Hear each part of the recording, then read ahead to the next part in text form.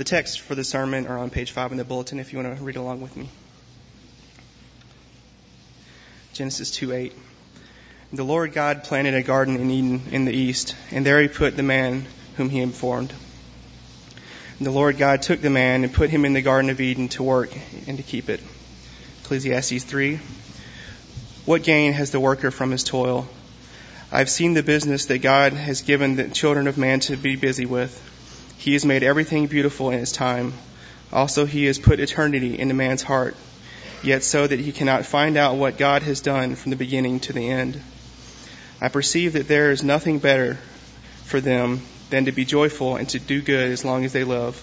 Also that everyone should eat and drink and take pleasure in all his toil. This is God's gift to man. Deuteronomy 14:24-26.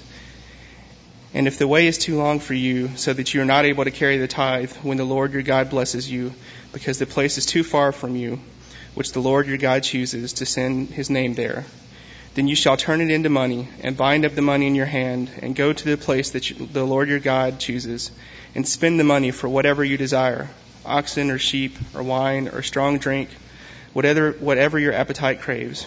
And you shall eat there before the Lord your God and rejoice, you and your household. John 5:17. But Jesus answered them, my Father is working until now, and I am working. This is the word of the Lord. All right, when a preacher gets up to start talking about money, that's always a problem, right? And that's what we're doing again in our series.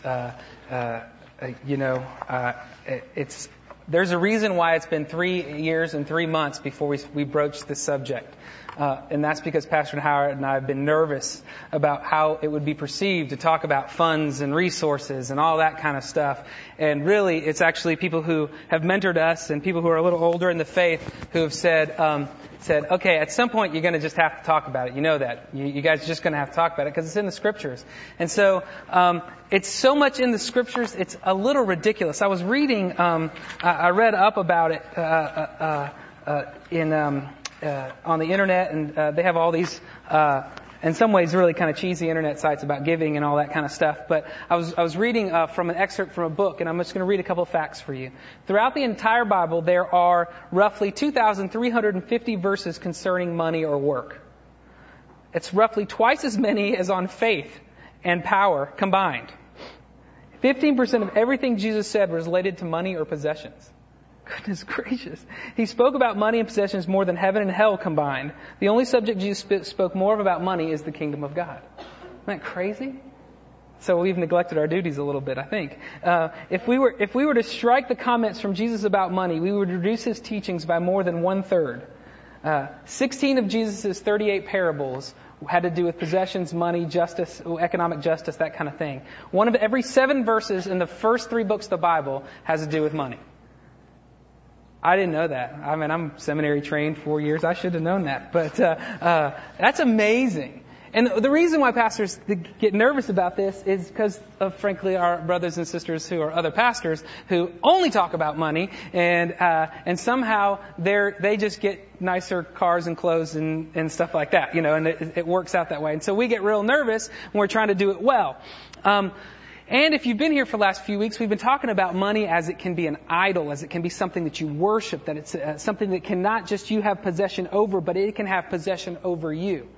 And that's really true. And we've talked about all those things, and we're going to get to some real nuts and bolts. I know everybody's been screaming for the nuts and bolts. That's next week. Pastor Howard's going to talk about kind of some of the patterns in the Scriptures for giving. But this week what I want to do is kind of come off a little bit of the hard, be afraid of money because it can have you stuff.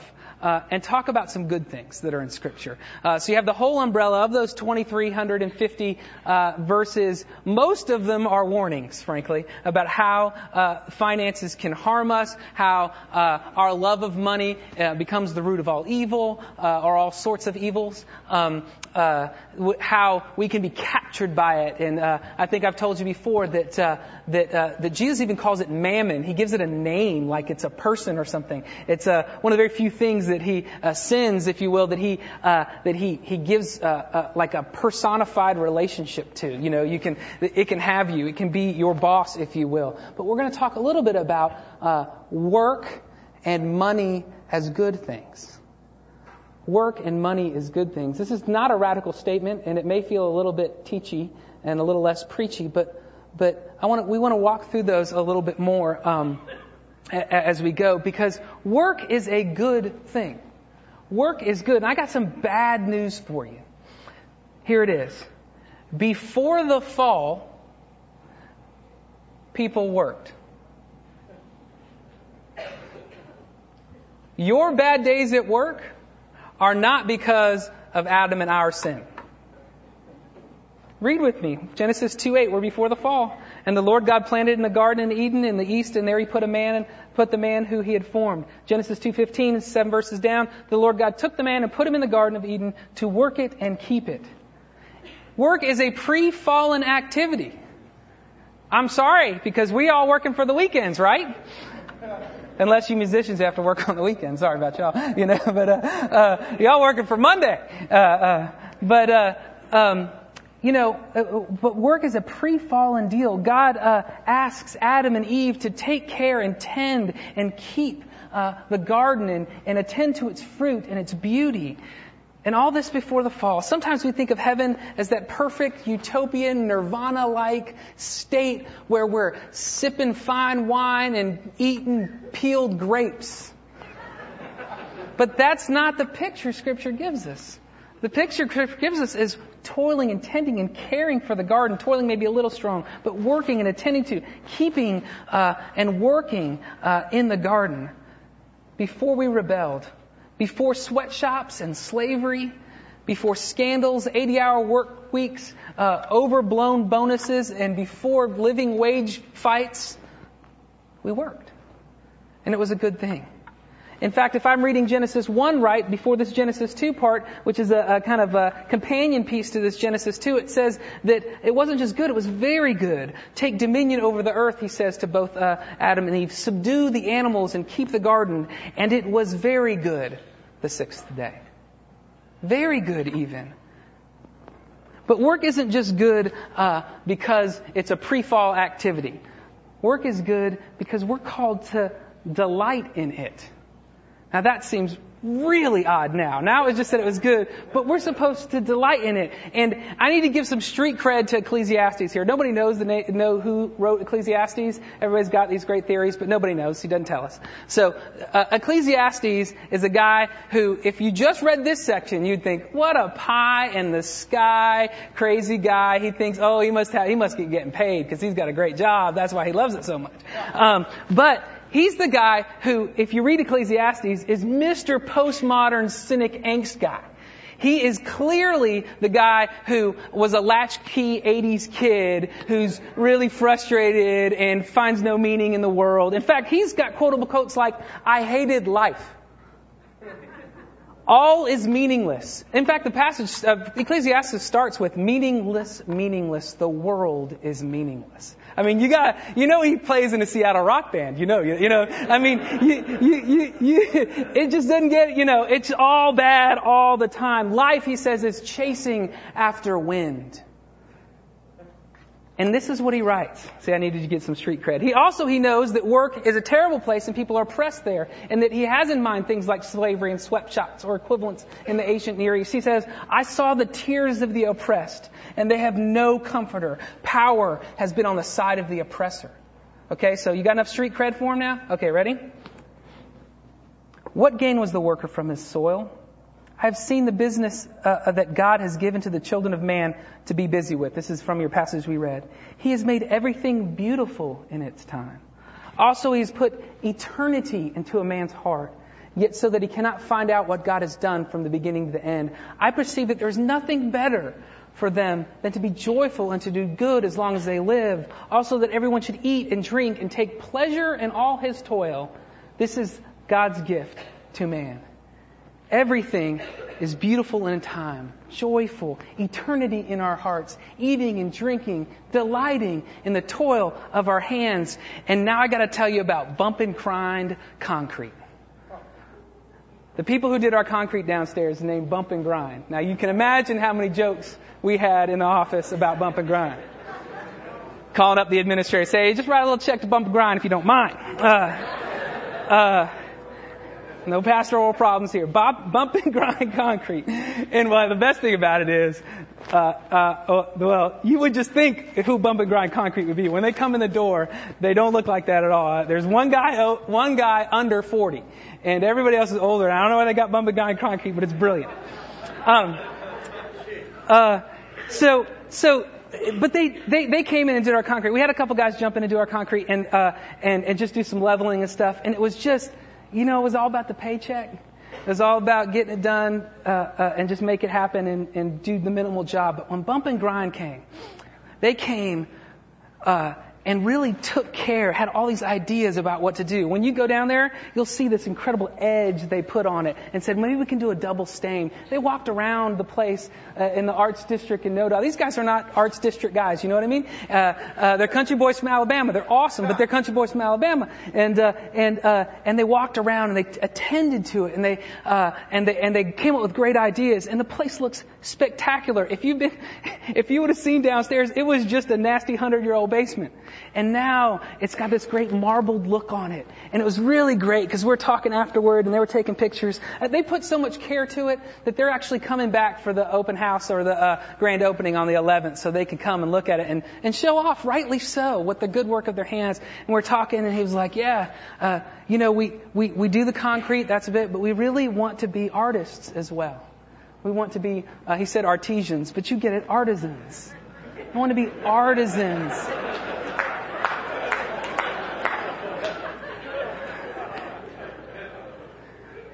I am not laughing in that because of exactly what he was doing. It was brilliant. Artisans who care for it, who care for the concrete in a way that brings beauty and delight to the labor of their hands, that functionality is not the only thing, that beauty matters. Would your spreadsheets you develop have the beauty of an artisan? I know that some of you are flipping hamburgers and some of you are flipping through textbooks.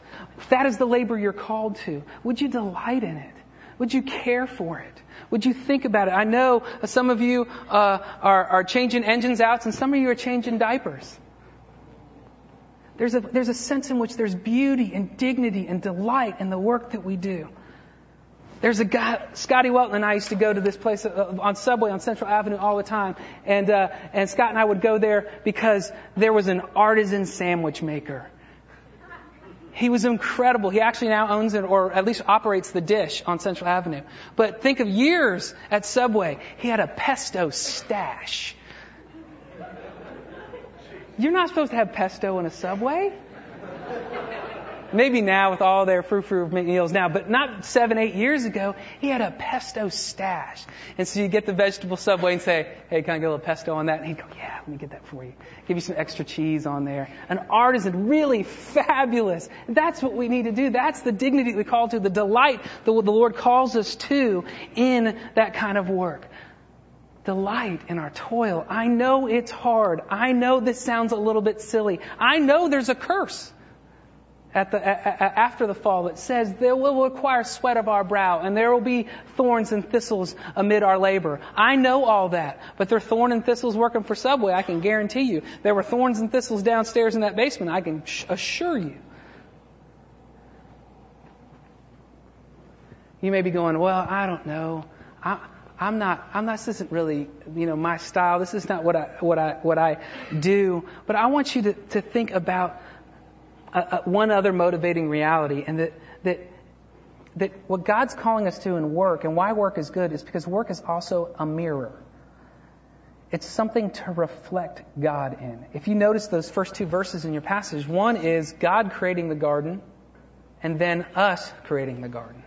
And if we went back to Genesis 1, we have this incredible statement about who we are as image bearers, imaging, reflecting who God is. And you go, well, I'm not a gardener, and I'm not a farmer. But do you know the richness for which the way the Scriptures teach about who God is and what He does? The ways in which we can reflect God. You know that God is considered physician-like, if you will, in Jeremiah, where He's called the one who brings healing to the people. Or architect and builder. I'm going to read through some scriptures here for you. Architect and builder, for He is looking forward to the city, Hebrews says, with foundations whose architect and builder is God. tailor even. The Lord God made garments of skin for Adam. A real estate management person. I'm not really good at labeling these, but in my Father's house are many rooms. And if it were not so, I would not have told you. I'm going to prepare you a place. Chef, party planner, and even wine critic. On this mountain, the Lord Almighty will prepare a feast of rich food for all peoples, a banquet of aged wine, the best of meats, and the finest of wines. Astronomer. He speaks to the sun, and it does not shine. He seals off the light of the stars. He alone stretches out the heavens. He is the maker of the Bear and Orion, the Pleiades and the constellations of the south. He's a teacher. God who is exalted in power. Who is the teacher like him? Governor, judge, legislature, for the Lord is the judge, the Lord is the lawgiver, the king who will save us. Counselor, psychologist, if you were a psychiatrist. Jesus speaks of the Holy Spirit as being the one who, and I will ask the Father, and He will give you another counselor to be with you forever. Attorney, even now my witness is in heaven, my advocate is on high, Scripture says. Financial manager, and for a long time the master of those servants returned and he settled the accounts with them. That's in a parable where God is that person. Orator and writer. Deuteronomy 5 says that these are the commandments. He's proclaimed them in a loud voice and then writes them down on the tablets. Engineer. Were you there when I laid the earth's foundation? Tell me if you understand. Who marked off its dimensions? Surely you know. Who stretched a measuring line across it? On what are its footing sets? And on who laid its cornerstone while the morning stars sang together and the angels shouted for joy? And lastly, because we're no doubt artists. And He's filled him with the Spirit of God, with skill, ability, and knowledge in all kinds of crafts to make artistic designs for work in gold, silver, and bronze. You know what this says, don't you? Whatever you do, you can reflect God Himself in your labor. That's an amazing thing, that we are this mirror to God. That we look to the one who works, who labors on this earth and toward this earth and in our hearts, and we are changed and formed and shaped by Him. And this is why it's such a great thing, because your work does matter to God. This is why it's such a big deal when Paul says, if you're not working, you shouldn't really eat. Why would you be idle when you have this great working God before you? He says they are busy, but not busybodies, Paul says. Such a people we command and urge in the Lord Jesus Christ to settle down and earn the bread that they eat. That is why there were so many warnings about just wages and fighting oppression of the poor and ensuring good conditions for laborers. Because our God is a hard worker and a just worker who's intending to bring this about justly. And He's not going to take advantage of the people who work for Him. That we celebrate, that we delight in our work. Okay, so work's good. What about getting paid? There's a lot of options about getting paid, and there again, 2,350 verses that give us all sorts of warning about seeking after money sometimes, too much. But if work is good, money is good too. I'm going to have to do a lot of qualifying here in a little bit about all that. You know that. And the whole sermon series does qualifying about that. But I want you to hear, pay for your labors is good. Work is good. Wages are good. Jesus Himself says a worker is worth his wages. Leviticus tells us to not defraud a neighbor or rob him, and don't hold back the wages of the hired person. Do not take advantage, Deuteronomy says, of a hired man who is poor and needy, whether he's a brother Israelite or he's a foreigner and alien in your towns. Jeremiah says, woe to him who builds his palace by unrighteousness, his upper room by injustice, by making his countrymen work for nothing, not paying them for labor. Jesus says a worker is worth his wages. Now here's the really crazy part. Jesus says a worker is worth his wages, and you know who He's talking about? It's either the 12 or 72 itinerant preachers he sent out. Now, let's be sure of something economically here. Itinerant preachers do very little in terms of a boon to an economy. And He says they even are worth their wages. These gals up here, you guys, You're worth the work that you do. You're worth a wage towards it. I know you're not getting paid much, and I know most of those thousands of dollars are tied in airplane tickets, and I know you don't need a lot to live on in Peru, but you're worth it. It is worth raising money and asking people to raise money for it. It is worth that effort. Your work is worth it because it reflects the glory of God. Because money is a good thing in the hands of those who will use it justly. I just can't think of, it just baffles me that itinerant preachers are worth their labor when they actually have no kind of value added economically reality into the world. But he says it. That's who he's talking about. And this means it's okay to ask your boss for a raise.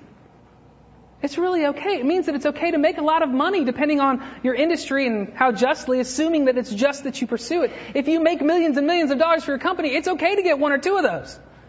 It's okay. Now, we can talk, again, I'm going to have to qualify a lot. Of course, there's all sorts of issues with that, and we'd have to talk about that, and we want to surround ourselves with people who are dealing with those kind of things well.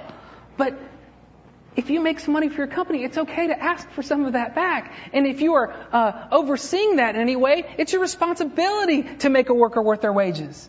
It's your responsibility to see that forward if you're managing and dealing with people like that. It's right to receive a just and fair wage. And it's right for us to pursue it in others and to pursue it for ourselves. And now I'm going to say something that's really, if money is good, and I can say that in light of all the things we've said, is that money or wages are not just good, they are a blessing to which we delight in.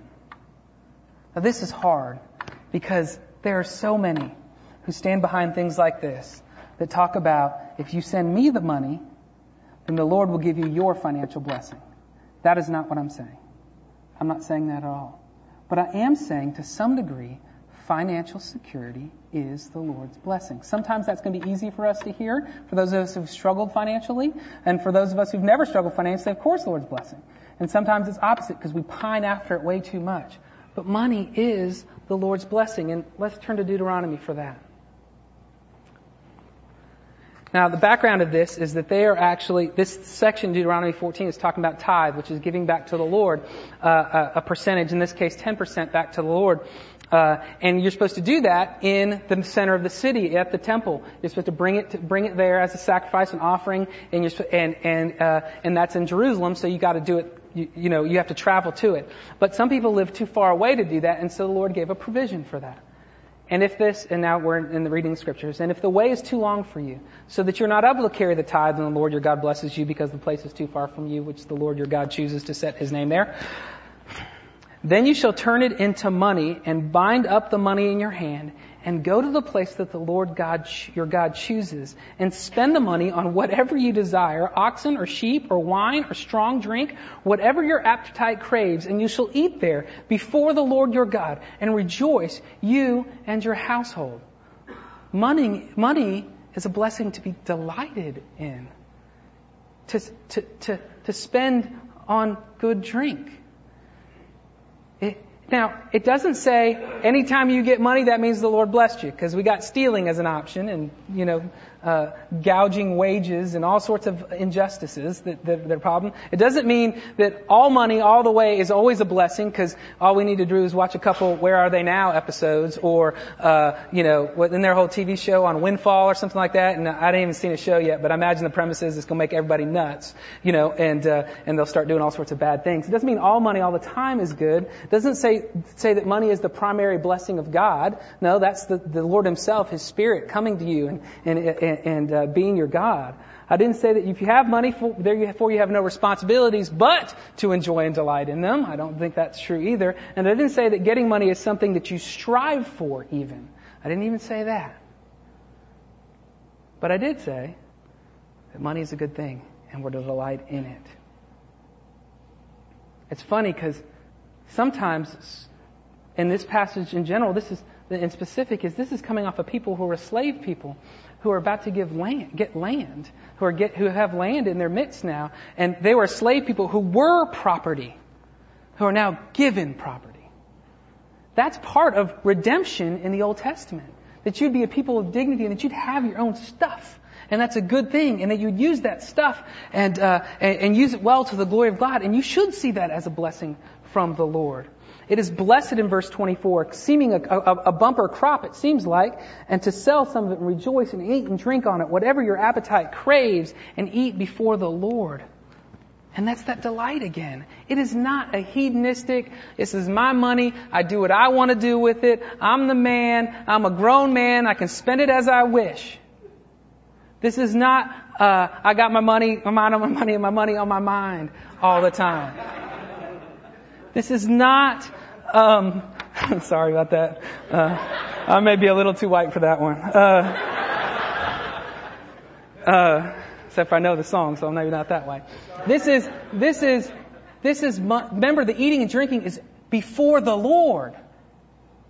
It's a proper relationship to that delight. I hope that on the 11th, when we particularize, which is a word nobody understands, that means organize as a church. I have no idea why we use that word. But when we organize as a church on the 11th, that we will celebrate well. We're planning on having catered food.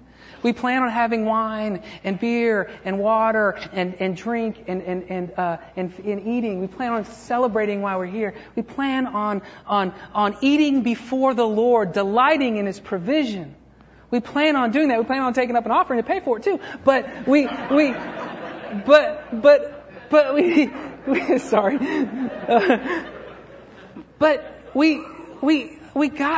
have to see that that's truly from the Lord. And I hope we aren't wasteful. I hope we're not silly about it. I hope we don't go overboard. But boy, the Old Testament's filled with feasts and celebrations that would look overboard as we celebrate what the Lord has done. We'll eat before the Lord. Now, let me make sure you know one thing. That the delight we do, the delight in having resources, the delight in being, if you will, even a benefactor, a philanthropist that the Lord would call us to, it's not for us alone. If you read down here, and you shall eat there before the Lord and your God, and rejoice, you and your household. Now let me give you some more bad news. An ancient Near Eastern household has 4 or 5 generations in it, including servants and some employees.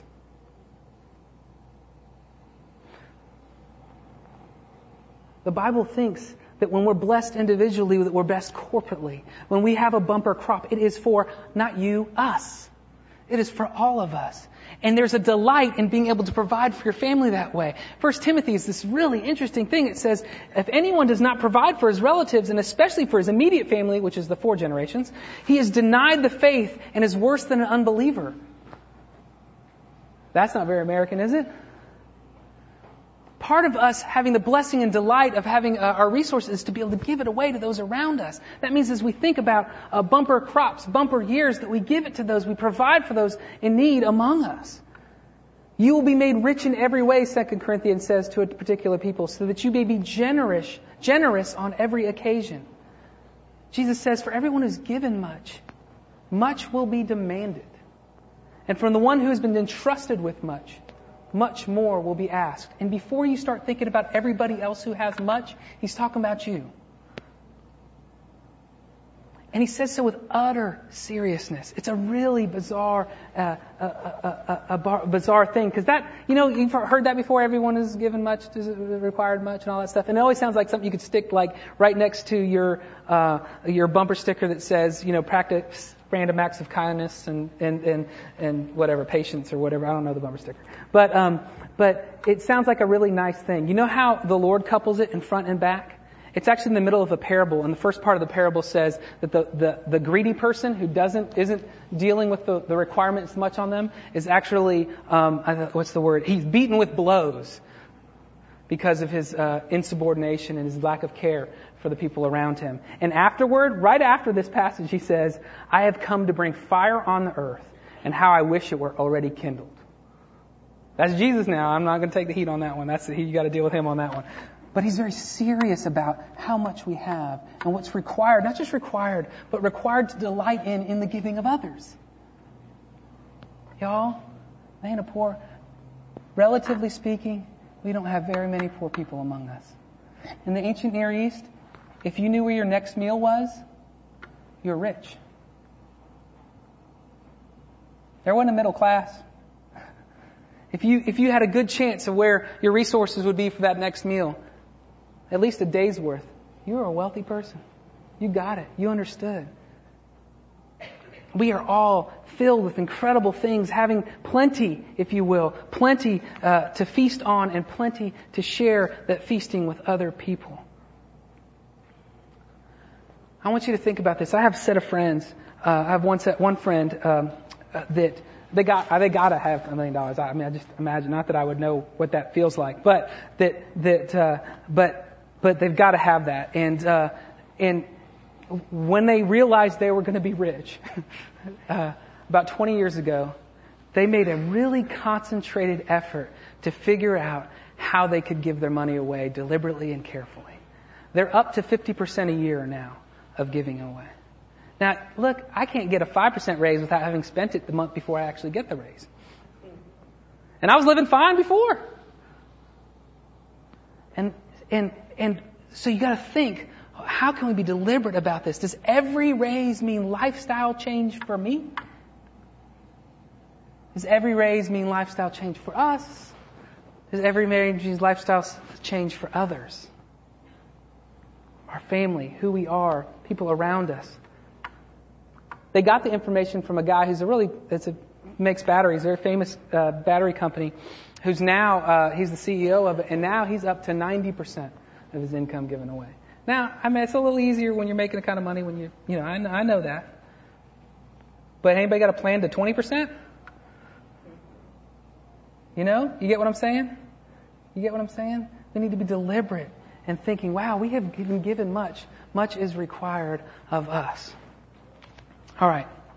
How are we going to get there? What do we do? Where's the motivation around this? How do we think through and think about and pursue this? Because this could be an utterly condemning sermon, and I hope it's convicting. It is for me. But we're in a world of hurt if something else isn't true. If money's good and work is good and that's it, then we're shot. Because we need something else. Because everything that's happening here is what the Lord is. There's another mirroring going on, if you will.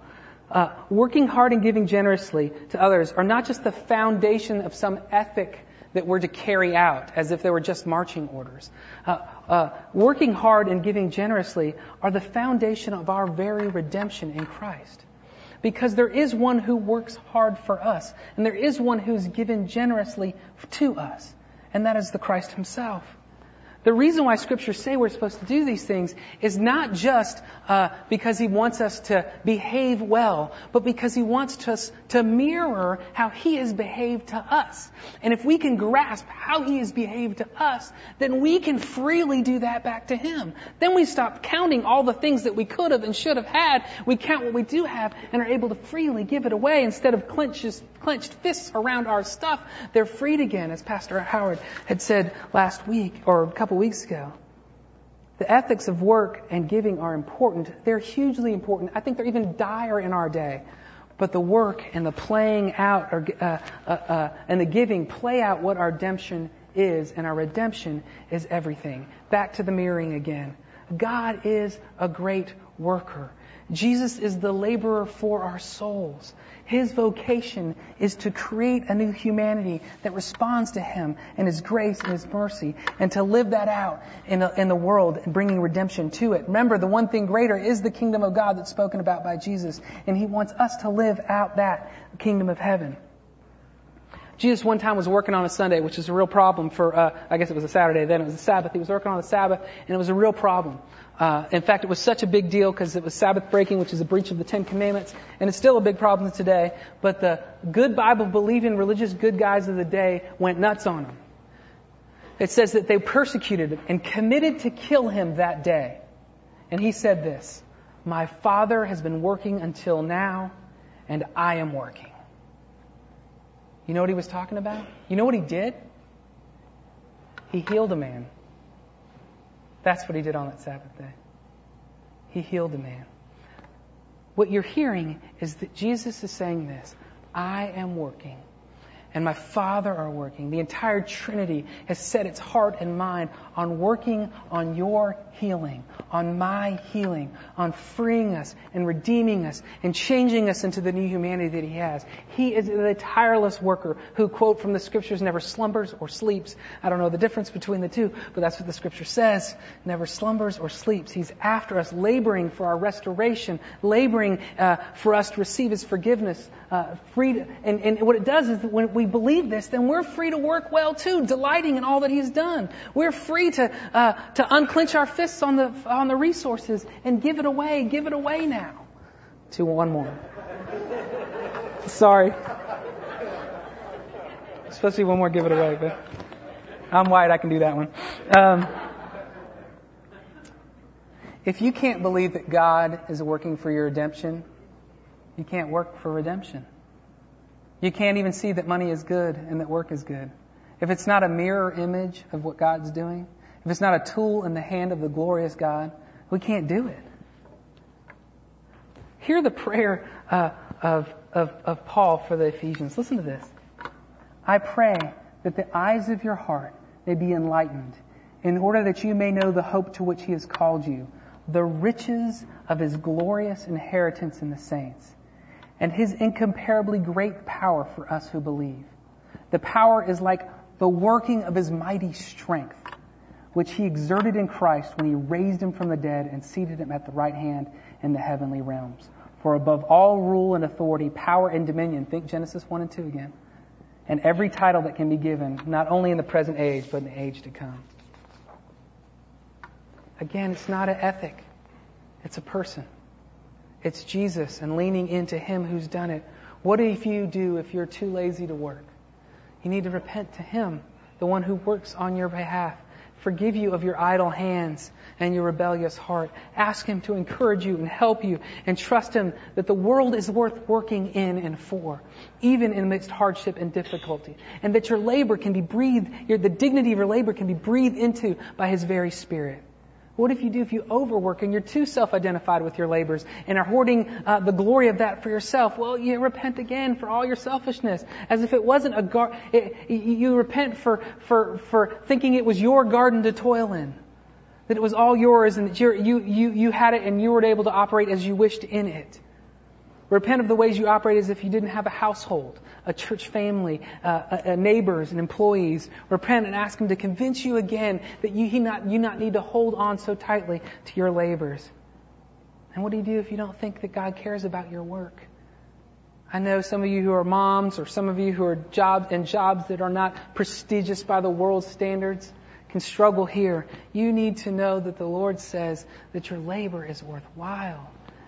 That even if it's not a boon to the economy like being a pastor, even if you're an itinerant preacher or a missionary, your labors are worth a lot and are valued in His kingdom. Your vocation matters. And what do you do if you're tight-fisted?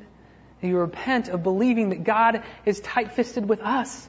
Repent of your mirroring such a bad image of Him, and then beg God to assure you that all the riches of the inheritance of the Son are yours. And so that you can open your hand and give in delight as we care for our neighbor. We go back to that passage in Deuteronomy. There's something really interesting here that points us straight to Jesus once again. And if you look with me on that passage, when you look at Deuteronomy there, it's really interesting because it says that we're supposed to spend money for whatever you desire, oxen or sheep or wine or strong drink, whatever your appetite crave. I want you to know something, that those things are all part of ways, and then eat before the Lord, those are all part of the sacrificial practices of the people. They're in the wrong place. They're not supposed to be doing it there. Or they shouldn't do it there in terms of making the sacrifices. But the oxen and the sheep and the strong drink are all part of the history of the sacrificial system of Israel. What he's saying is, he's letting our minds go, and they're allowed to spend it on whatever they want. I'm not trying to undo what he just said. I'm just saying that our gifts, our giving, the things we celebrate with are always in light of what the Lord has done for us. The forgiveness of sin. the forgiveness of sin and the restoration of ourselves, and Him bringing us back to Himself, restoring us and making us new. You will be an arrogant or a jerk of a giver if you lose sight of the fact that we all operate in a sacrificial kind of giving way, and that the one true giver in all of our relationships is God, and we are the beggars and the ones needing receiving. Work, money, but most of all, redemption. Let's pray. Jesus, we do beg you that you would give us trust in you, that we would see that you work on our behalf, that we would see that you labor for us, and you labor for us not in vain, that we would learn to trust you, hold on to you, and then give away our resources, delighting in the fact that you've paid us well and that we can help others. We ask this in your name. Amen.